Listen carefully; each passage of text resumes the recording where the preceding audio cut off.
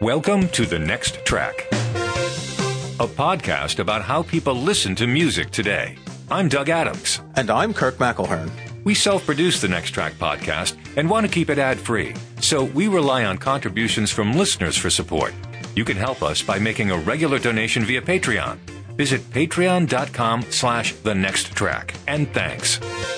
In 1977, I was 18 years old. You were too. I was.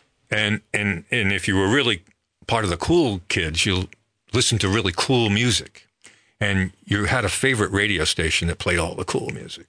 In 1977, you'd probably turn the radio on and hear Bruce Springsteen and The Who and the Rolling Stones and the Glenn Miller Orchestra and the... Oh, no. No, you wouldn't hear the Glenn Miller Orchestra on the coolest station in town.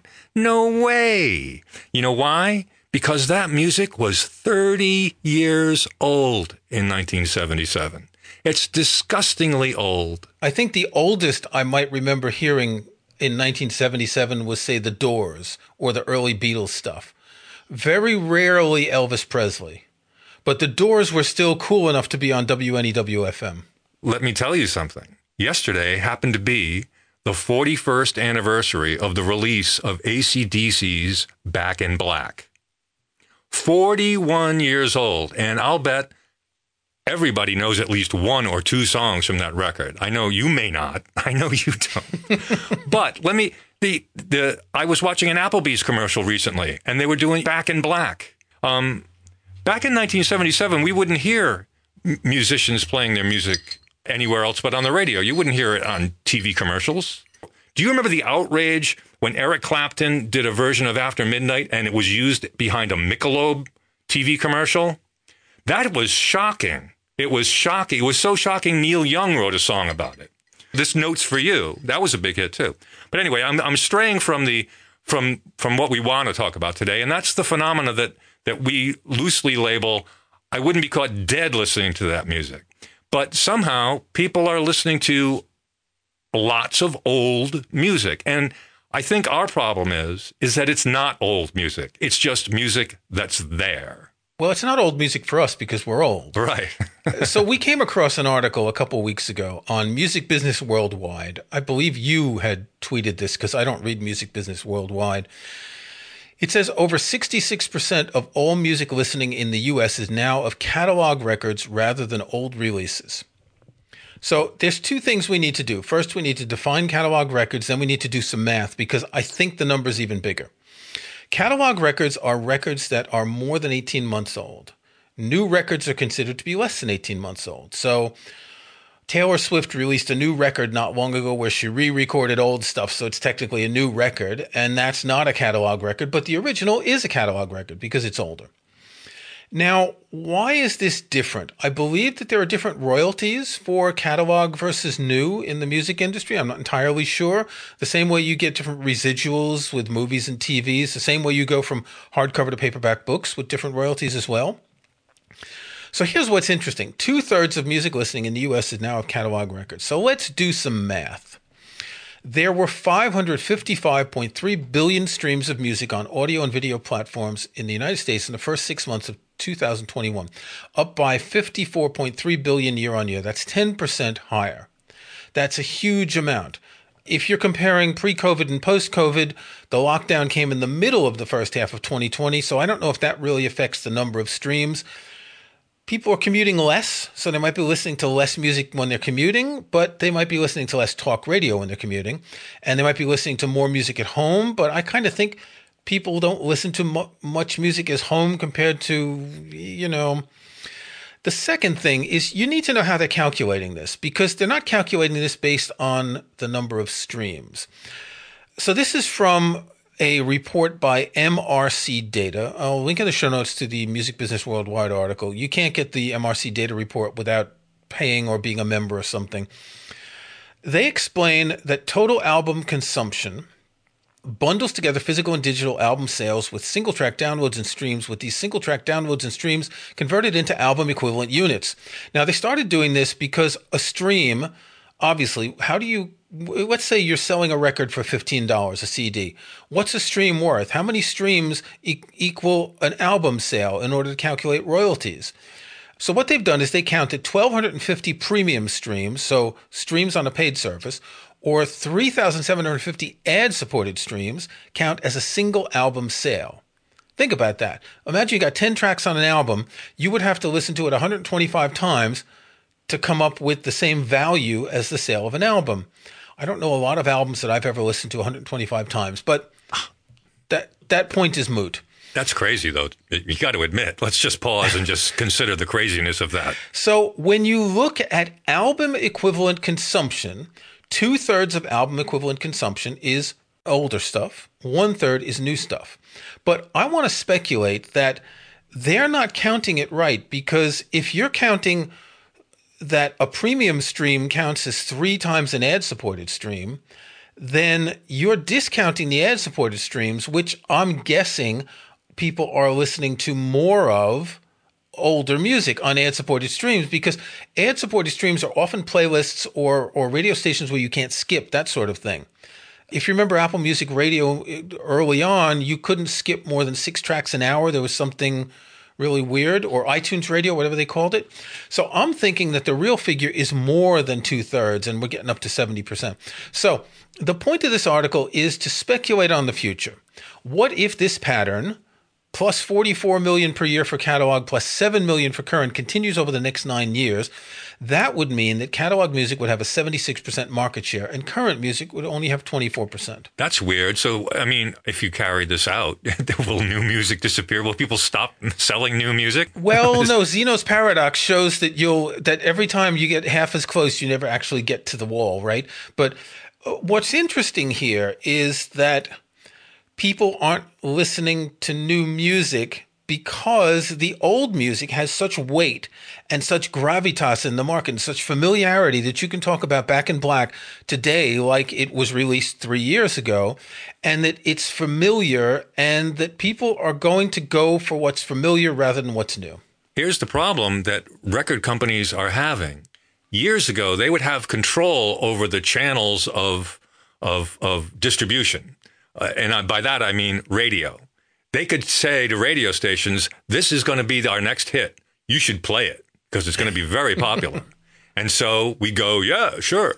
So everybody listened, and record companies could direct how they wanted their artists to, they could actually direct the success that they knew they were going to get. They can't do that now. Nobody listens to broadcast radio.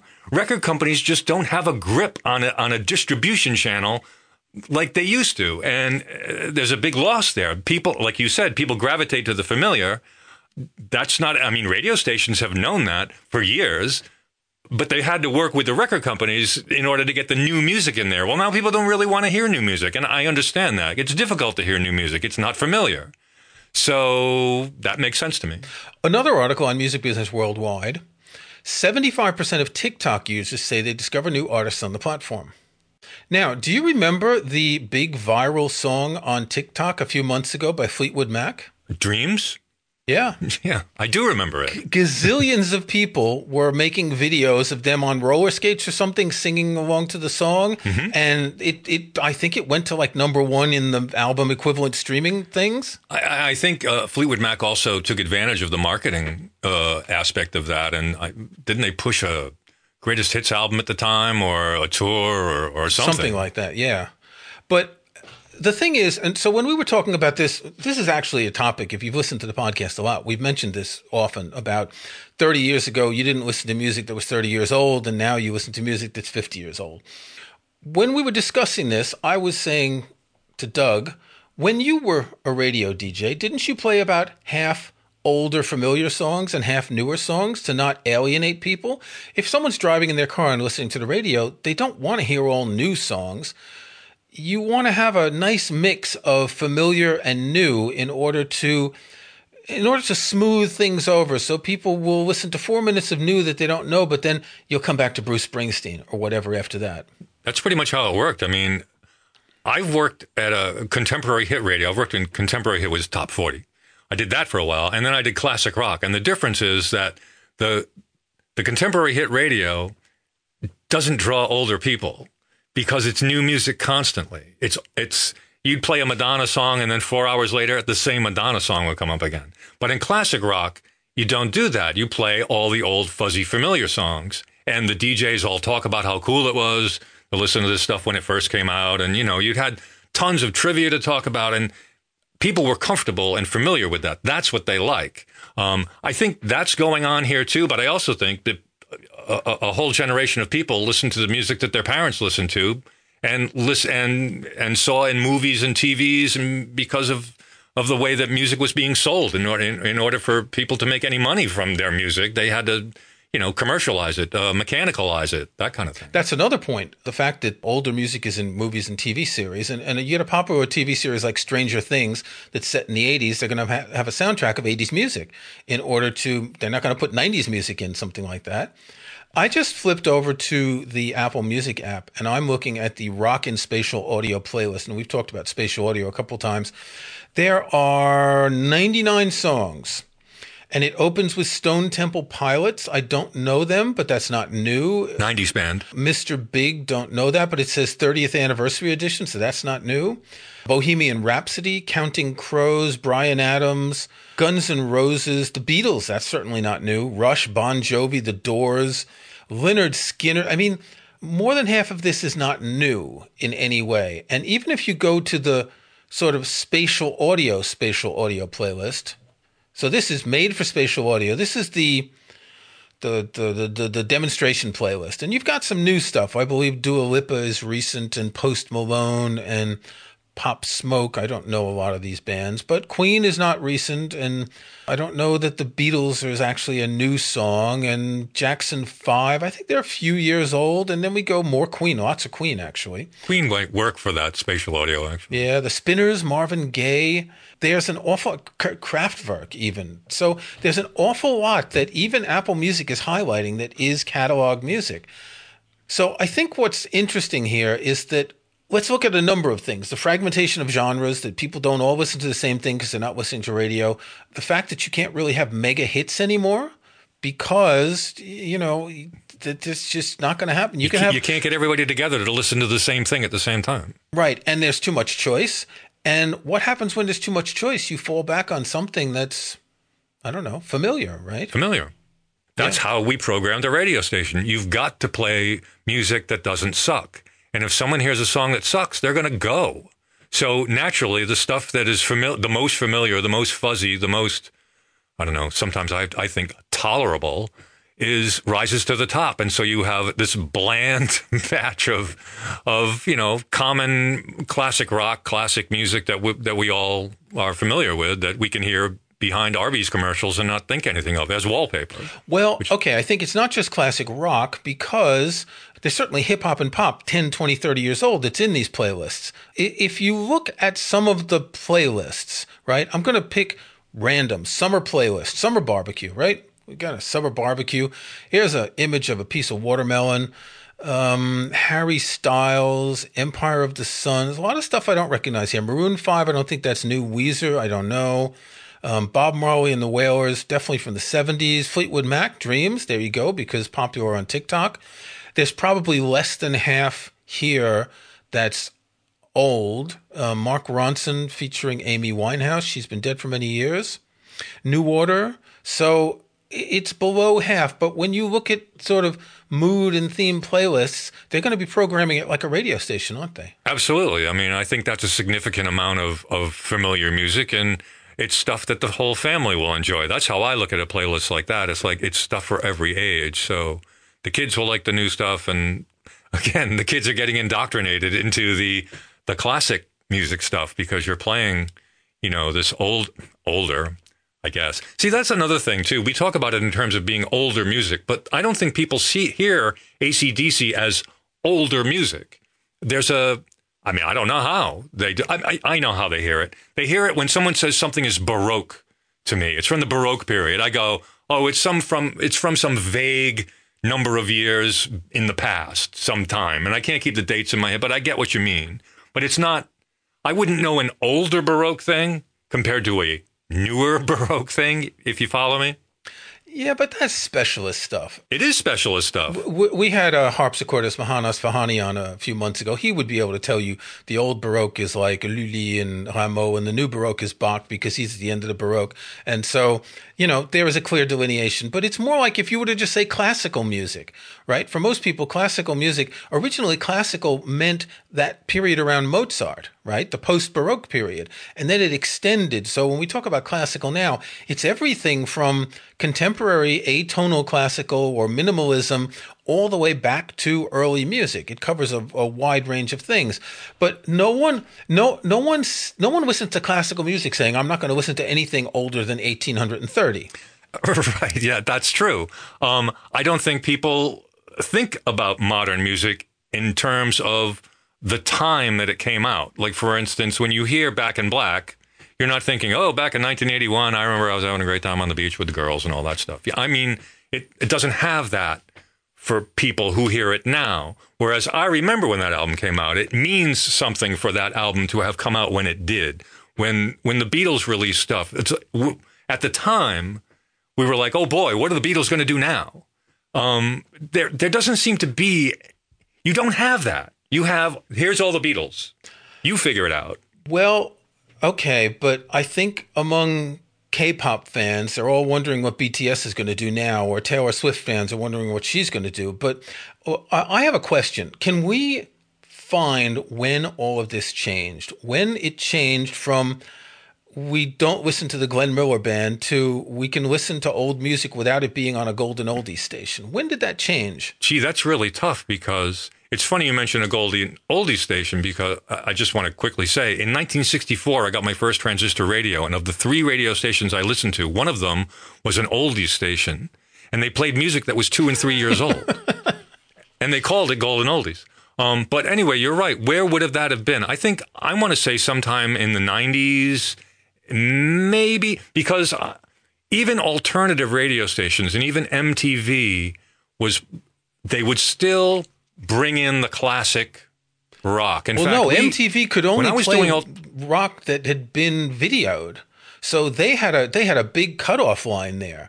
And how often did bands go back and make videos for old songs for MTV? Well, not often. When I was doing alternative, I remember we would market ourselves against the classic rock station. We called that music dinosaur rock. We gave it a bad name. And then eventually we realized, you know what? If we don't play some music from some new wave music from the 80s, we're going to lose people. So not only did we play the new alternative, we had to play the quote unquote old alternative. So we started adding in Blondie and The Cure and stuff like that. Whereas at first we didn't. So that's even when you're playing new music, you still got to indoctrinate. You still got to get those people, because the whole thing about radio is that older people have the money. So you want to make sure that you have them as listeners, so you can sell them as advertisers to advertisers. I think that this change is technologically driven. You talked about the first transistor radio, and listening to a transistor radio with an earphone was kind of crappy. When you got stereos, affordable stereos, so we're getting into the 70s now. Then we got the Walkman around 1980-ish. Then MTV, 82. This is when music changed a lot because we had more control of music. We could walk around with a soundtrack in our heads for the first time, and we could choose what we listened to rather than just listen to radio when we were on the road. Of course, you could have driven with a cassette player or 8-track player, but I think there's a gradual change in technology that came around here. Now the big change is streaming, where there's 2 things going on. One is the fact that there's just everything. There's I don't know, are they advertising 70 million tracks now on these streaming services? Yeah. They're going to just stop citing the numbers sooner or later. Yeah, because what difference does it make? Because they'll have everything. Yeah, well, almost everything. But the other thing is that you can go get these pre-packaged playlists or listen to these live radio stations or the Apple Music radio station, so you seed it with a song, an artist, or an album, and it plays more like that. I think that the algorithm is just going to naturally combine things and not limit things to under 18 months old. I think there's another phenomenon that streaming is becoming mature. And I think in the beginning, it was only the people who were into music, with air quotes, who signed up for streaming services. And now pretty much everyone who wants to listen to music at all does it because there's none of those annoying radio ads. Doesn't Apple now have Apple Music on Android? They have it on Android, but whether it's Apple Music or Spotify, I think the thing is also, on the one hand, getting people to pony up $10 a month, that's a lot of money unless they're into music. But there are so many other offers now, like the family plan for Apple Music, where you pay $15 for your whole family. If you got 2 kids who are going to want it, then obviously you're going to want to use it yourself, even if you don't use it a lot. So I think we've got an older audience listening to streaming services, and I think that's going to keep skewing it as well. But my guess is it's just the inertia of these big bands that we've heard on radio and TV, and they've played the Super Bowl halftime show, or they're in movies, and that this is just familiar enough that it's just going to keep. We're going to be hearing Freebird for centuries. It's like we hear da da da dum all the time. I've often wondered how that would manifest itself with modern music. Where is the da da da dum, and what is some other dun dun dun dun dun dun? The thing that everybody knows. I can pull that out of my head, and everybody knows are familiar with those songs, I think. Yeah. But everybody. All right, if you heard those songs, those notes, those riffs, you'd say, "Oh yeah, that means classical music." Yeah, you would have heard it in a cartoon, or exactly. Maybe the Simpsons riffs on that. Or... Actually, maybe not. I read an article in the Washington Post yesterday. I'll dig it up. We'll put it in the show notes about how terms like Keystone Cops don't mean anything to modern day people. Like to us, it means Keystone Cops. It means chaotic ignorance, right? Modern younger people, they don't know what that is. Another example was someone was talking about the Maltese Falcon, and they didn't understand the reference to the Maltese Falcon. They didn't know who Humphrey Bogart was. I mean, of course they don't. Of course they don't know that. Now, what you just said is interesting because this is not happening with movies. When you go on Amazon Prime or Netflix or any of the streaming service, you don't see a lot of old movies. It's true. You can find some, but they're not the ones that are put up on the top shelf. And I believe this has to do with a royalties thing. Again, that there's lower royalties for older things. There's some sort of complicated royalty system for that. Now, you can find Casablanca, you can find the Maltese Falcon, you can find, Rashomon if you look for them, but it's not the kind of things that they're going to promote because I guess if you're really into that kind of stuff, you're going to subscribe to the Criterion channel or you're going to know where to go to find those movies. That's a self-selecting group of people.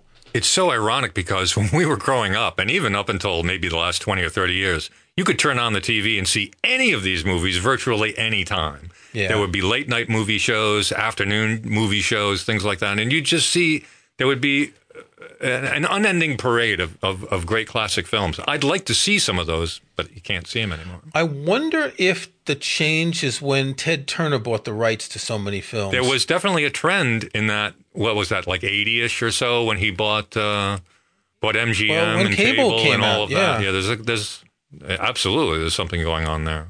It's funny, the same thing is sort of happening now with the purchase and sale of rights. Song rights. To music, yeah. Yeah, so there's a company called Hipgnosis in the UK, and they've bought more than $1 billion or £1 billion worth of song rights. And obviously, because they see that this catalog music is being played more and more. This isn't a coincidence.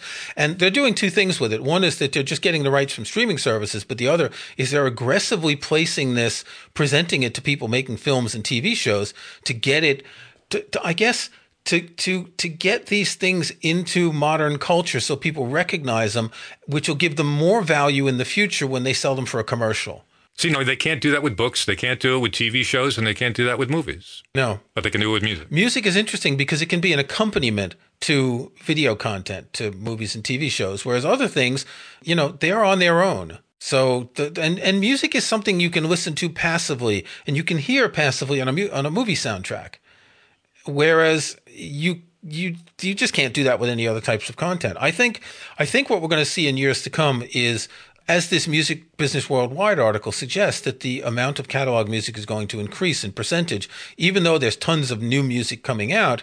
And it's just going to naturally become a sort of classical music in the sense that we're going to have these references of 70s and 80s and 90s music that are going to live much longer than pop music is. Which brings us to our next tracks, I think. Yes, we have next track. Well, I have a next track pick. Well, I have a next track. Well, the thing is, it's like we're going to recommend what? Something that was recorded when? Well, I'm going to recommend a brand new album. I don't know about you. Well, well, that's okay. Well, then please go ahead. Okay, so I am not. Regular listeners to this podcast who've listened to every single episode will know that I have talked about Dark Side a couple of times. My son turned me on to Dark Side when their album Psychic came out in 2014. Dark Side is two people, Nicholas Jarre and Dave Harrington. I'll link in the show notes to an interview we did with Dave Harrington. When I heard Psychic, I was totally blown away because this was a combination of electronic music and amazing guitar work, kind of Pink Floyd-ish, hence the name Dark Side, I think.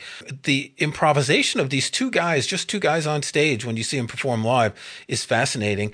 And they broke up. They each went their own way doing individual stuff until last week when the second album of Dark Side came out.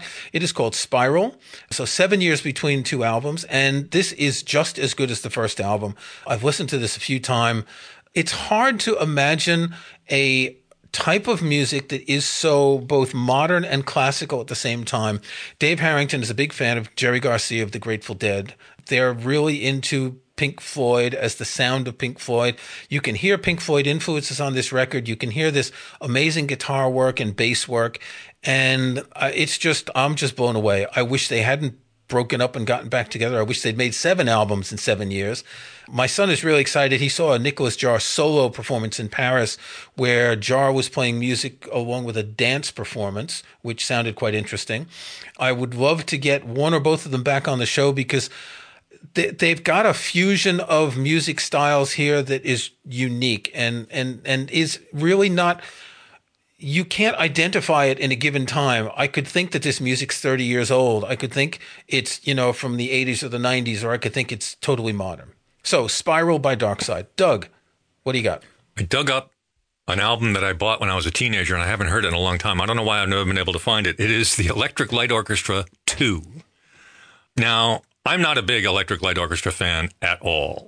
I don't particularly care for their hits or anything like that. I think Jeff Lynne is a remarkable producer and all that stuff, and I respect the band. But I really like this Electric Light Orchestra 2 album. Now, I don't know if you know where Electric Light Orchestra comes from. Jeff Lynne used to play with Roy Wood and Roy Wood's Wizards. And if you know anything about Roy Wood, he's a British pop guy. Just one of these types of guys that says, I need another radio hit. I need another hit. I need another hit. I need to get on top of the pops this week, right now. So he would just do the most weirdy, poppy songs, and he wore makeup and it's awful. If you ever get a chance to see Roy Wood's Wizards, it's awful. It's of its time, is the polite way of putting it. But anyway, Jeff Lynne and he thought that there would be a way to get classical music into rock. And it had been tried, but no one had ever done it the right way. The perspective was all wrong. So they tried it. And they put out an album called Electric Light Orchestra, and they used a couple of cellos and a string section and things like that. And Roy Wood was not happy with it. So he said, that was a fun little album to do, but I don't want to have anything to do with that anymore. I need another pop hit. I need to get on top of the pops. So Jeff Lynne said, no, there's something here. I can do something with this. So he put out Electric Light Orchestra 2, which is, it borders on a progressive album. It's not poppy. Although there is the radio-friendly Roll Over Beethoven, which is funny. When I brought the album home, my mother freaked out when she heard the beginning because it's played da-da-da-dum, speaking of da-da-da-dum. And then they go into da-da-da-da-da-da-da-da-da-da-da-da. And she goes, oh, my Lord, what have I brought into my house? But anyway, this is a pretty interesting album. It is not as poppy as later Electric Light Orchestra stuff, and it has some serious thought behind how you can use these kinds of sounds in a rock performance that maybe hadn't been done before. I'd even say the first song on the album, if you didn't know any better, you might think it's King Crimson. I mean, if you're ignorant, you might think that it's King Crimson. But anyway, that's my pick. Electric Light Orchestra 2 by the Electric Light Orchestra. This was episode number 215 of The Next Track. Thanks for listening. You can start or join a conversation in the comments section of this episode's show page at our website. You'll also find links to some of the things we talked about in the show notes for this episode. Just visit thenexttrack.com. You can follow us on Twitter @NextTrackCast. And don't forget, you can support The Next Track by making regular donations via Patreon. We're ad-free and self-sustaining, so it's your support that keeps us going. Visit patreon.com/TheNextTrack. I'm Doug Adams, and for Kirk McElhearn, thanks again. We'll talk to you next time.